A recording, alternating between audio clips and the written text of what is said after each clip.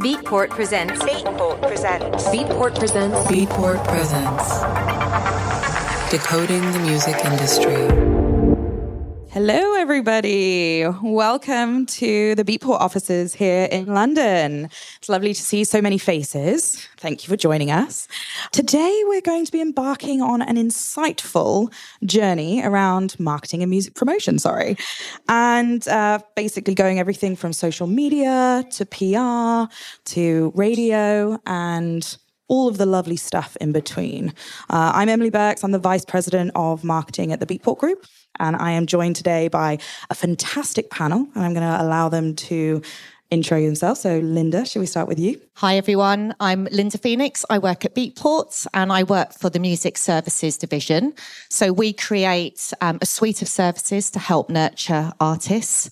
I particularly look after Hype. I think some of you might know Beatport Hype, Label Radar, and Amp Suite. But we'll go into a little bit more detail about those services as we talk. Hi, I'm Ali, and I am a senior publicist at Listen Up. We're a promotions agency which look after radio, press, club and streaming. I head up the press department and work across the electronic music side of things. So my main clients are Luna, Jamie Jones, Scream, Circa Loca Records and Dynamic. And I guess you'll find out more about what I do in due course. Hello. I'm Jay. I'm head of national radio at an independent promotions company called Your Army. We've been running for about 15 years now. In terms of how we work, we do radio, club, TV promotions as well. And the artists that we kind of work with as well are including everyone from Bicep to Dave to Christine and the Queen's Disclosure. My personal roster includes Jada G, Ewan McVicker, LF System, Patrick Toppin, and Focus, and many more. It's amazing. Thank you. Just for interest, how many of you in the audience are artists, just by a show of hands? How many of you work for a label, just by a show of hands? Oh, okay. Quite a few of you. How many of you work in marketing? Okay, interesting. Thank you for sharing. Well, today we're going to be talking about cutting through the noise and how artists or even labels can use different techniques and strategies to be able to be seen to different audiences. And we're going to take you on a bit of a journey. There is methodology to our madness, and you'll see as we get towards the end. But first, we're going to probably start with some research. So my question to you all is, why do you think it's so important for artists or label or anyone in marketing to do research before they embark on any sort of activity? Linda? Yeah, so it bases the foundation of every marketing plan and every marketing strategy for doing a lot of research. So it could be if you're an artist that just really wants to refine your brands and you really want to understand a little bit more about how to visually represent yourself, the content you want to put out. It all starts with research. And that research can be looking at other artists that are like yourself. It can be observing yourself also as a consumer. How do you discover music? How do you discover artists? How do you interact and engage with content on social media? Because a lot of the time when we all work in the industry we're in, it's all like eyes down, and you can be so insular that you actually really need to kind of think, actually, how did I discover that artist? How did I get to play that playlist? And if you actually really observe yourself as a consumer, that's the best kind of research that you can do, because you're actually putting yourself as your target market and sort of reversing what you're doing. The second type of research that I would recommend is looking for opportunities. So those opportunities exist to tap into other networks. It can be like, for instance, at Beatport, we have 2 opportunities for social media campaigns, and one's Drop of the Week and one's Studio Jam. So you can, anyone can submit a video to be considered for that. And it's a great feature. So what I would do is go and speak with the DSPs or your distributor and find out what these opportunities are. It's not just the send your pitch form, hope you're going to get placement.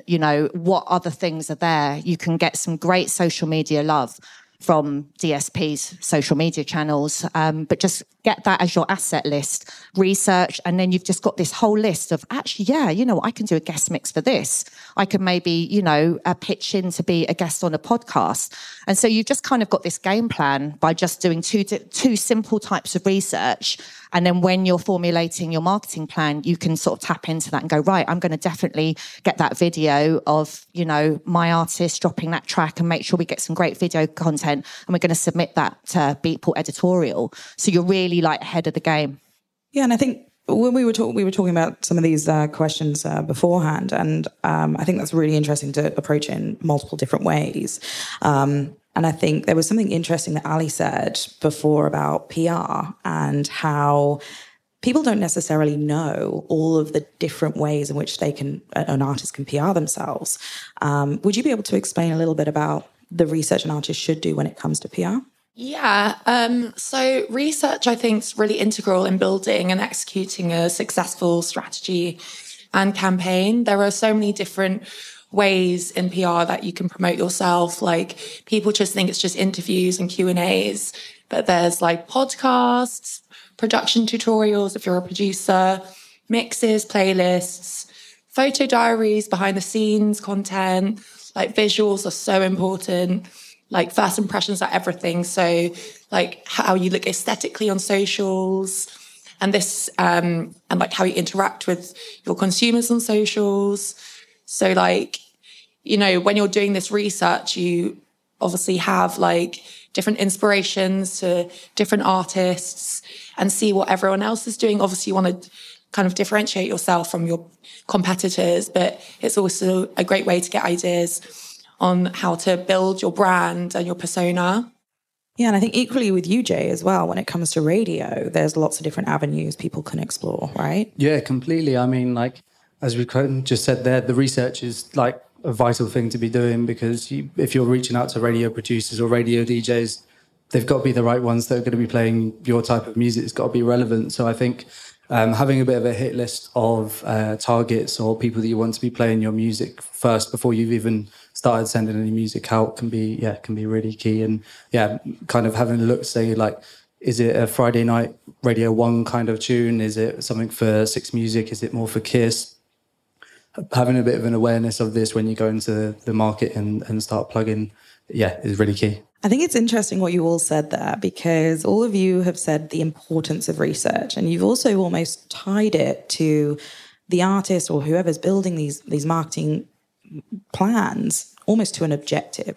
So it's, who do you want to target from radio? Where do you see yourself in, a few years or months' time? And where would you want to go and distribute?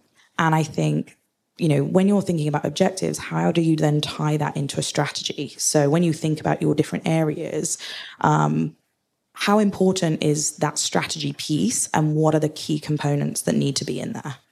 So when you're thinking about your objective, I mean, you want to see, well, am I just wanting to build myself up as an artist? Or if you're promoting an artist, like, where do I want them to be? Where do I want them to raise their profile? Is it Spotify? Is it general? Is it to increase their social media following so that you can increase the fan base? Because a lot of the time, if you don't have a strong objective, it's really difficult to ever measure where you're going to get. So I would say, for instance, if you're wanting to increase sales of your release, you've almost got to take a step back and go, actually, let's have a look at the artist presence here. Like, how many monthly listens are they having at the moment on Spotify? Like, how many features have they had on DSPs? Do we ever, submit DJ charts in? What are we doing to actually just increase the overall awareness of the artist? So you almost need to have a longer term plan running for like 3 or 4 months that you're really reaching your overall increasing your online presence objective. And those metrics can be increasing your monthly listens on Spotify. It can be increasing your engagement on your content on Instagram, if Instagram's a big focus for you, or generally across your social media channels. And then having a look, eventually taking the next step to see what those conversions could be for people clicking through to DSP links, for instance. But a lot of the time, those short campaigns that you just fire out, which a lot of labels do, And a lot of artists do what I call kind of panic marketing campaigns, which I think, everyone's nodding. I think everyone's done a few of those before, when you throw like $500 at your release and just go, right, let's boost some posts, let's try and get the sales up. Actually, if you think all of those $500 that you've spent, you could actually do a really impactful campaign, like for 3 months, that's building up that artist presence. Because we all know about the algorithms on Spotify. We've got to have that slow burn to see that artist is actually getting more and more monthly listens. And it doesn't matter about being at a low start point. It's about seeing what the appetite is for the artist. So that slow build. And that can be a really solid, slow burn 3-month campaign. And then you've just got these impactful release promotion plans that you're going to put in place on that. So I would always say, take a step back. Sometimes what you think your objective is, you actually need to take one step back and go, actually, what's the long-term plan here? And set those metrics and have almost like 2 of them running at the same time. And I think there's some interesting things that you said there in terms of setting those objectives. And all of you have also mentioned the importance of the artist, having those connections or almost their brand imagery, right? How important is brand imagery from a PR perspective or artist brand in general? I always say to clients and potential clients, press isn't overnight. It takes some time to grow. They come to me and they say, we want DJ mag, mix mag, RA. And those are, it's a growing process, and it's characterizing your brand through the campaign. So I always say it's important to align yourself with brands and platforms that resonate with your persona and the character you're trying to build within music, but also be selective with what you're doing, promote that on your social media, and just work with people that you feel resonate with your personality over numbers or who's got the highest hits, because sometimes it's not something that's as effective as you think. Yeah, and I think, Jay, we were also talking about this as well, about how building that narrative, but also building those connections with people is so important. How would an artist approach that when it comes to their track being played, for example, on a show? Yeah, so I mean, a lot of the time before it even goes to radio, a lot of tracks will start in the clubs for especially dance music, where it's supposed to be played first. And so what we say to a lot of people before you even start thinking about radio, it's starting a DJ promo campaign, get people playing it, get the videos. You never know where those kind of connections to the people that are already playing it will lead to. So you might end up in the studio with them. They might know someone who's a great vocalist that they should be in the studio with as well. So we always say, kind of if it's the right record for the clubs, put it there first, let the story build way before it's out, maybe even 2 months to the top kind of people, make sure everyone's playing it. And then you can come to radio with an even more kind of compelling story to, rise above the noise. I love that. Break the noise. So I think, we've gone on a really interesting journey so far. We've talked about research, the importance of it. We've talked about how, some elements of that research could potentially be pulled into objectives or finding those objectives, long-term ones. And really kind of starting to tease out the idea of brand and strategy and how you start to compose this bigger marketing plan and what does that look like. And so I guess my kind of next question is looking at trends. So we obviously all know there's lots of trends in the music industry, or in any industry, to be fair. How do you all stay up to date with the different trends, or how should an artist stay up to date with different trends, seeing as there is constant, noise around on our devices when we're walking around outside? What is your approach to that? So if you're an artist that's quite hands-on and putting their own content out on social media, and sort of executing your own campaigns, obviously looking at what's impactful. So if you look at your content and you can see a change in the type of content you're putting out that's getting more engagement, because right now, Reels, it's all about Reels. It's all about, video content on Instagram. short video, compelling content, and it's all short, snackable content that can get people's attention really quickly. So you should really be kind of keeping an eye, if you can, even monthly, just have a look at your content and just see and test and learn. Don't be afraid to test and learn. You know, there's not one format, there's not one template, there's not a magical list that I can give you that will work forever. You know, what's working now might not work in a couple of months' time. So have a look, see, test and learn. Don't be afraid to put out something a little bit different and just see what, you know, if you get good engagement with it. So that's how I would kind of go. It's a kind of natural gut reaction then if you're really involved with your content, you're putting it out there. But if you're maybe like one step away and you're lucky enough to have someone doing your social media for you and you're not seeing all of the, you know, all the content and you're seeing all the engagement or you're not monitoring it, definitely just read some really good like tech blogs out there.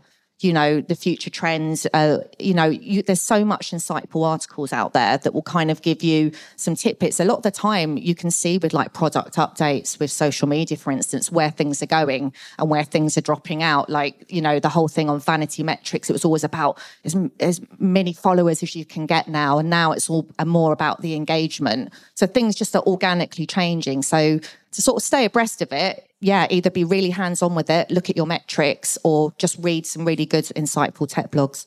Yeah, just to add, I guess, with actual musical trends, I think being involved in the culture, if you're into a specific type of music, go to the gigs, go to the shows, you'll be able to hear for yourself, like, what type of tunes they're playing.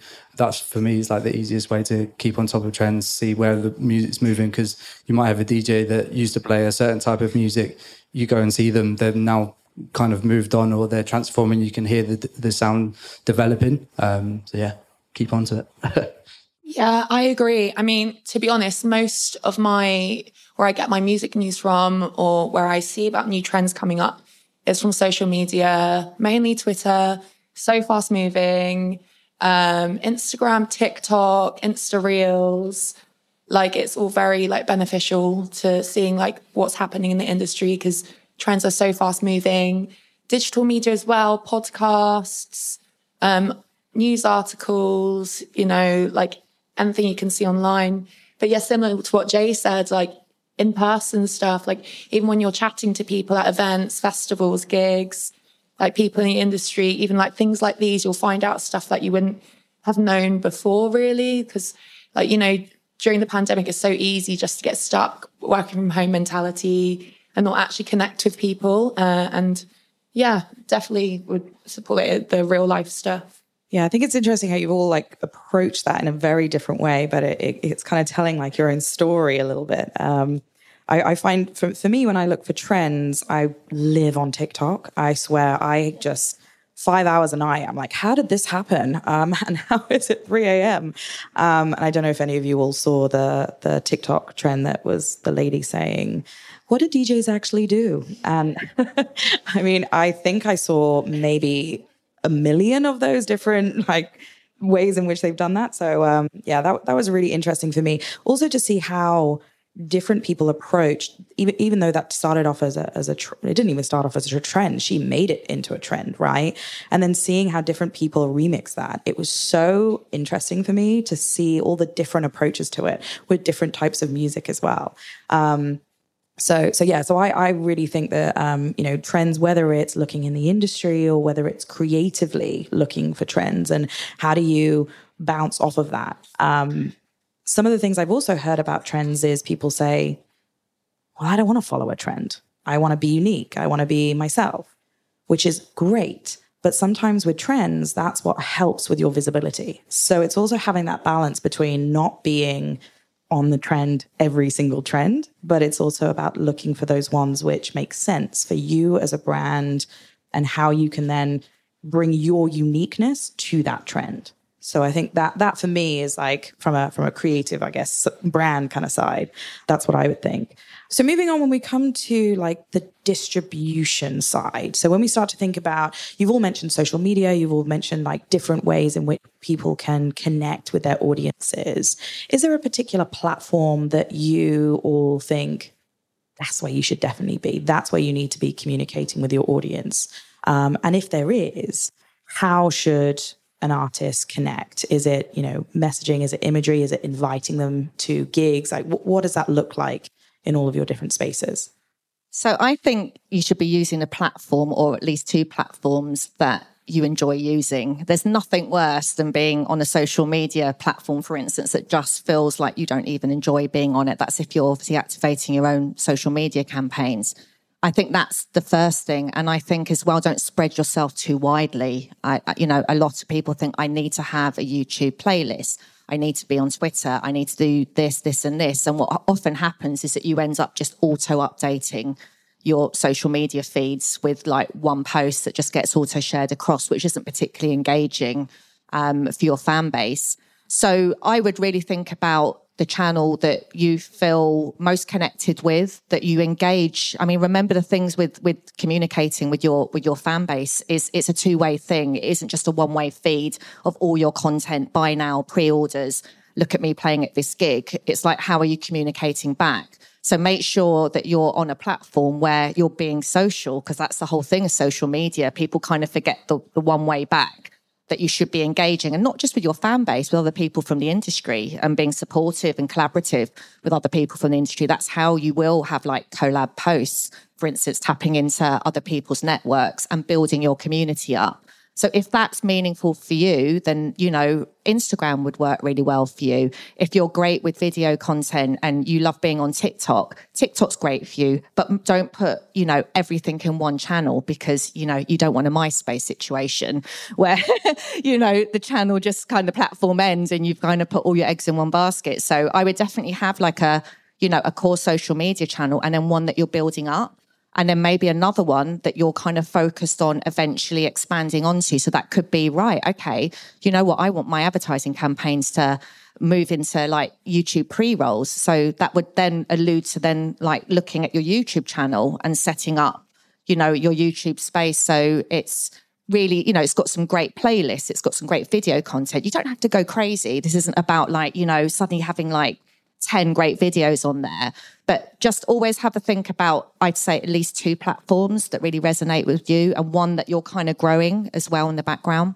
Yeah, no, I would agree. And I think as an add-on to that, one of the things I see as being really important is this balance between having social media, but also owning your own connections.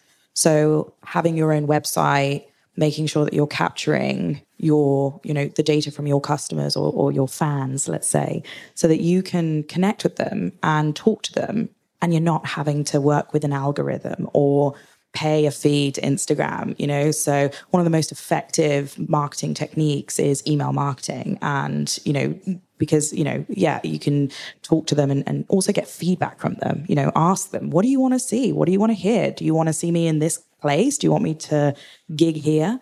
I find that as being incredibly important and effective as well. And, that also leads me on to kind of thinking about advertising and media spent. And I know, Ali, we discussed about this difference between paid PR and free PR. Can you just give us a little bit of a dive into that? So there are quite a lot of magazines now, like print magazines, that only charge for interviews or shoots, that kind of thing. And obviously when you engage with a PR, you pay a fee, and there's the misconception that they will automatically get you coverage in certain platforms or magazines. But then there are some places like Wonderland or Hunger, mainly like the fashion, lifestyle places, that will charge, which covers their shoot costs, their production costs, because it costs a lot of money to print magazines regularly. And it also depends on the level of artist you are as well.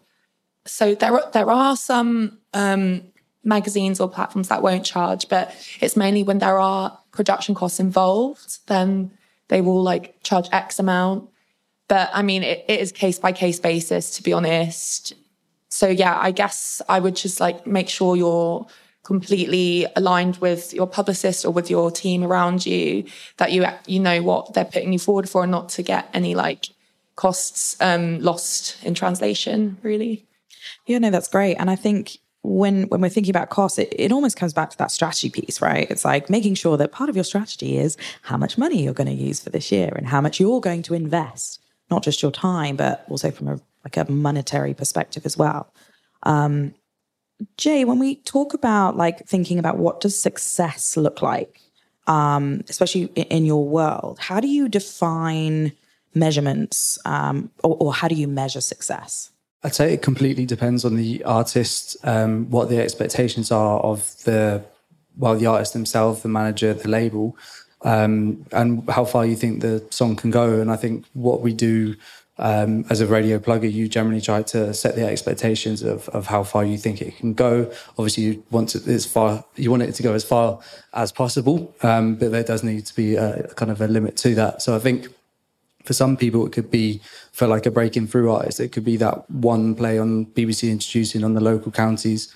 For other people, it could be BBC Introducing on Radio 1. For other people, it could be a hottest record, then kind of leading on to playlist and other kind of bits. But yeah, I think it does completely depend on who the artist is and what they want to do with the record. Do you have an example of a campaign that has exceeded your expectations? Yeah, so I worked a single last summer from a Scottish duo called LF System. They had a song called Afraid to Feel, but we'd basically been working with them for, I think, 2 years before throughout Your Army. So they came in, they didn't have a label at this point. They came in through our DJ promo team. They sent out basically a sampler, all for, just getting out to all the best DJs. Quite a few of them got on board with it. There was lots of videos of a few of the tracks getting played. Then they get signed to a major label, which was Warner at the time. So that's where I came on board. Before that, though, they had already had a couple of spot plays from like all the Friday night shows, and they'd already kind of had a little pave their way. And then, I came on board. The first single that we did was called Dancing Cliche, had a hottest record, and that one got to playlist. In that time, we also built them so that they were going to be playing at Radio 1's Big Weekend for the first time. And because we built them up to that stage, they were basically doing a big weekend special on a Monday night with Future Sounds, which is Clara Amfo's show. So they were able to let us do a hottest record with their single, which was called Afraid to Feel. And then, basically a month after that, it kind of went wild. Got it onto A-list on Radio 1, Capital, Kiss, all the rest of them. And they ended up having a number one hit for like 9 weeks. I think it's now double platinum. Wow, that's amazing. Yeah, congratulations to that. I mean, that's not normal, but it's always good. Just to reiterate, that it's not a normal path to radio and success in that sense. But that was so at what point in their journey were they? Was it their first single, or was it had they been building that for a while? So it was their second official single on Warner. They'd done one other track on a club label called Part 4, and then a lot of the singles that they'd been doing before, kind of putting themselves out, again, just growing their fan base, growing those connections they had. I think it was people like Patrick Topping and Ewan McVicker were all playing up in Scotland. We're all playing the record a long time before it came, but basically like 2 years, because Afraid to Feel was on the sampler that was 2 years ago, and then it came out after loads of people already being very much on board for it. It's incredible. And I mean, Linda, we were talking earlier as well about your time at Defected and how you used to bring people together in these small kind of pubs to kind of connect with audiences. Can you tell us a little bit about those kind of campaigns? Yeah, I mean, I think apparently it's still going on now, Horse and Groom. So when at my time at Defected, we used to put on really like sort of up close and personal gigs as part of a overall kind of storytelling narrative. I mean, the one thing Defected does really well is tell a great story around their artists, around their releases. And I think it's a real takeaway for you as an artist to really think about what your narrative is. So there's like two sort of narratives you should be really thinking about. It's like your overall story. What is your story? And it isn't just, as I say, like a bio. It's really about, you as an artist, how you've got to where you've got to, what your struggles are, what countries you've been to, what's inspired you, and really think about your sort of artist narrative. And then there's your shorter narratives, which is around, why you've done this release, why you're touring, why you're doing a gig. And the great thing when I was working at Defected, we used to put these small events on. And we did one with Austin Lade. Do you still work with Austin Lade? Yeah, maybe not. But anyway, Austin Lade, he had a great narrative, and he basically had a sensitivity to electricity, which as a producer, that's pretty tough, right? If you're going to be in a studio. And so he used to take himself off for 6 months of the year in a cave house in Santorini with no electricity and just creatively get some space from producing. And then he came up with a great album, and one of the tracks was Electrosensitivity. So we obviously caught onto that narrative. And then he did a kind of up close and personal gig in the pub opposite the Defected offices. And, we did competitions for fans to come and get that place there. We had a load of industry heads. And it was just a great solid campaign that really brought his story out. So I would say definitely your sort of storytelling and your compelling narrative around your releases and around yourself as an artist is really important. Yeah, and I think the key thing that I heard there is like how authentic it was, him kind of bringing out his real life experiences and sharing it with the world. So I love that. Can I open the floor for questions? If there are, some people across their arms, no questions over there. You got a question? Here. For, say, a newer artist who is still figuring out their sounds, how important do you think it is for them to be able to fit into a particular kind of sound or a genre? And how do you do it? Like, if you're still figuring out your sound? I mean, I don't think there's any set way to, you don't need to confine yourself to a certain sound. When Scream was first starting out, he obviously revolutionized the dubstep era, but now he plays house, techno, disco, tech house. He actually hates to talk about dubstep or play dubstep. So you don't have to confine yourself into a box. I think just go with what you feels right and what you vibe to and what you like. And then it's just a progress. You might play a certain sound now, but it might evolve into something else, or it could be a bit of both. You never know what can turn out to. Yeah, I would echo that as well. And I think music comes from a deep sense of self-expression. So it's about making sure that you connect with your sound. It almost doesn't matter what anybody else thinks. It's about how do you authentically express yourself through music. And, maybe it doesn't connect straight away, and maybe you evolve that over time. But if you're, as Ali said, if you're vibing with it and if it's something that makes you happy and it's bringing you joy, then surely that will spread in some sort of way, whether that's, growing that your skill sets in specific areas, or whether it's perhaps testing it out. But I'm with you. I'm expression is beautiful. It's art. So keep doing that. Yeah, I'd agree with that, and also say that from a radio standpoint, not every track needs to be a radio tune. You can literally go in every other direction and find what's right for you and find what's right for the artist, and allocate the budget in the best areas for that particular song to find the champions that you need first. Do we have any other questions from the audience? Hi, thanks for the nice talk. Might be just a general question for the panel in terms of how the different channels have maybe shifted in their effectiveness or focus, because I feel like a lot of things have changed over the last few years, and I'd be curious to hear your thoughts about how that's changed. From a press standpoint, something I've seen since the pandemic's happened, obviously print press is still really valuable, but now everything's pretty much moved over to digital. It's something that's instant, a lot more consuming, video stuff, live Q&As, Instagram takeovers, behind the scenes content, podcasts. It's something that people look for now that's kind of instant, rather than when was the last time you went and bought a magazine? That kind of stuff is quite valuable as a kind of, I guess, trophy type thing. But I think having digital content, something that's more accessible is much more important. And it also allows your fan base to interact with the artist and get to know them on a personal level. Yeah, I think radio is definitely like part of the wheel. We turn everything. And I think with radio, it's a lot about the personal touch. It's someone literally telling you in your ear, this is the tune that you need to listen to. There was a stat that was 50 million people in 50 million people in every week in Q3 of last year listen to the radio.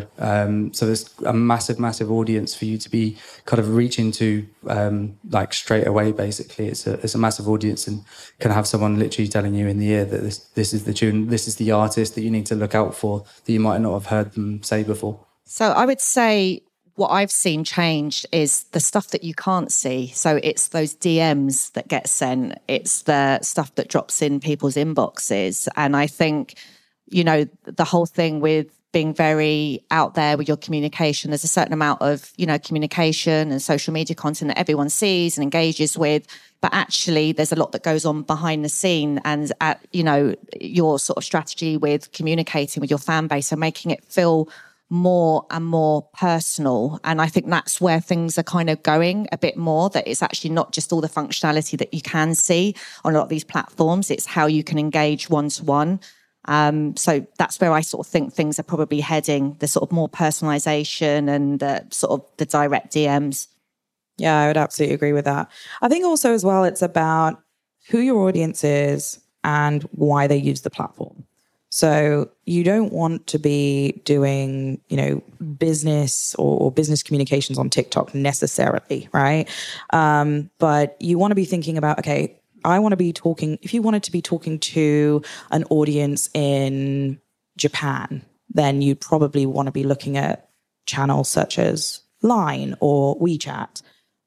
If you're wanting to talk to, I don't know, the younger generation in a creative mindset, that you want to be thinking about TikTok. If you want to be just talking to people in real terms, then it's like, okay, well, it's X or it's Threads, right? So it's really trying to understand the audience that you want to talk to, where they are, and what is native to that platform. Because if you start creating content, and I think Linda mentioned this before, you create content for one platform and expect it to go across everything and have the same impact, then that's just not going to work. So you have to really consider, you know, the mindset of people when they're in X mode or Thread mode or Instagram mode or LinkedIn mode, right? You have to think, are they looking for content that's going to help them increase their career, or are they looking for entertainment? So that, when you're thinking about your content strategy up in the kind of conversations we were having earlier when we're talking about strategy, it's what content do you create? Why do you use those platforms? Which audience do you want to engage with? And, you know, making sure that you're checking your metrics or your measurements against those objectives that you've set. And I think that nicely kind of starts to round off our chat today. Just so that you're all aware, we kind of took you through a journey which is called the SOSTAC methodology. It's actually a marketing technique that a lot of marketers use. You start with situation, which is research. Then you go down to objectives, which is the O bit. S is strategy. So you start to talk about strategy. Tactics, so we talked about tactics, and then the action of how you then build those plans, media buying, advertising, and then the final one, which is C, which is control. So how do you measure it? How do you know what success looks like? So maybe some of you picked up on that, but hopefully you all go away and research the SOSTAC methodology. It's a great framework to use. But thank you, everybody, for joining us today, and thank you to our panelists. If we can get a round of applause for their time today. Have a lovely evening, everyone. Enjoy the drinks. And yeah, we'll get some music playing. Beatport presents. Beatport presents. Beatport presents. Beatport presents. Decoding the music industry.